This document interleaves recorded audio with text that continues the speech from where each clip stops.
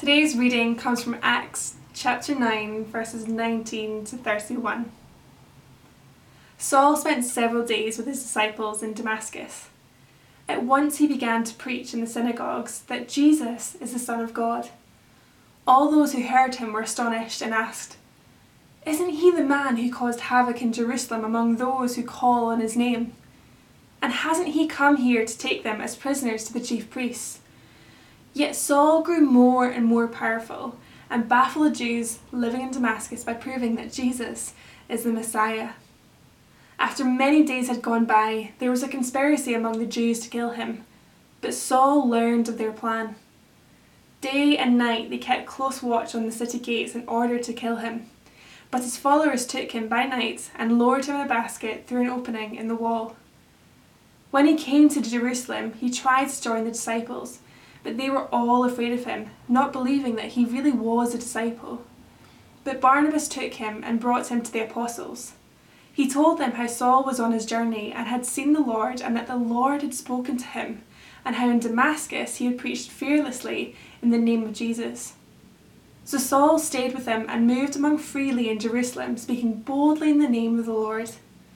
He talked and debated with the Hellenistic Jews, but they tried to kill him. When the believers learned of this, they took him down to Caesarea and sent him off to Tarsus. Then the church throughout Judea, Galilee and Samaria enjoyed a time of peace and was strengthened. Living in the fear of the Lord and encouraged by the Holy Spirit, it increased in numbers. Thank you, Ruth. Well, before we dive into this Bible passage, I was reminded of a story. I'm reminded of when Katie and I were involved in an Alpha course in London. And you hear all these different stories as people join Alpha, a place where you can explore faith, the claims of Jesus and Christianity. And there was this one lady who, she was caught up in all sorts of things. She was caught up in the sex industry. She was caught up in prostitution. But she'd heard the claims of Jesus, the things that Jesus did, the people that Jesus accepted. And she said this within her group. She said, I don't have all the answers. But if Jesus accepts someone like me, then I want to position and point my feet in Jesus' direction towards his love, acceptance, and mercy. Today we're going to be looking at acceptance. It's a great story that Ruth's just read out, and it shows levels of acceptance from different people. See, it doesn't matter what you've done, it doesn't matter what your background is, and as this Bible passage will show us, Jesus wants us for his team. He wants us, he calls us, he invites us to come to him, to get to know him. There's an amazing song that I've been listening to recently.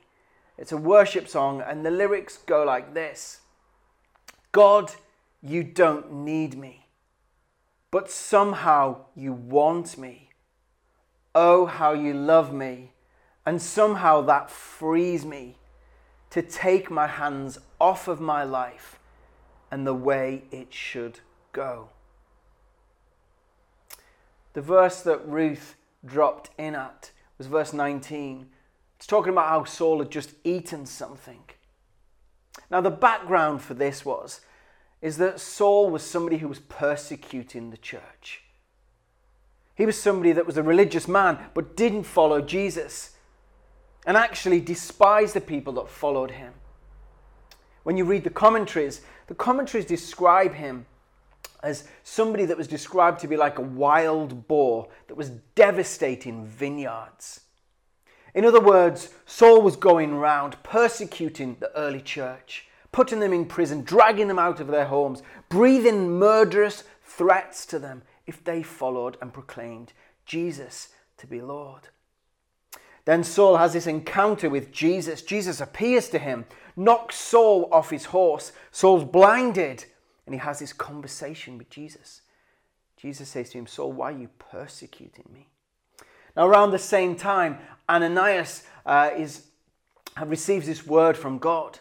And God says to Ananias, "I want you to go and get Saul. He is my chosen instrument. He is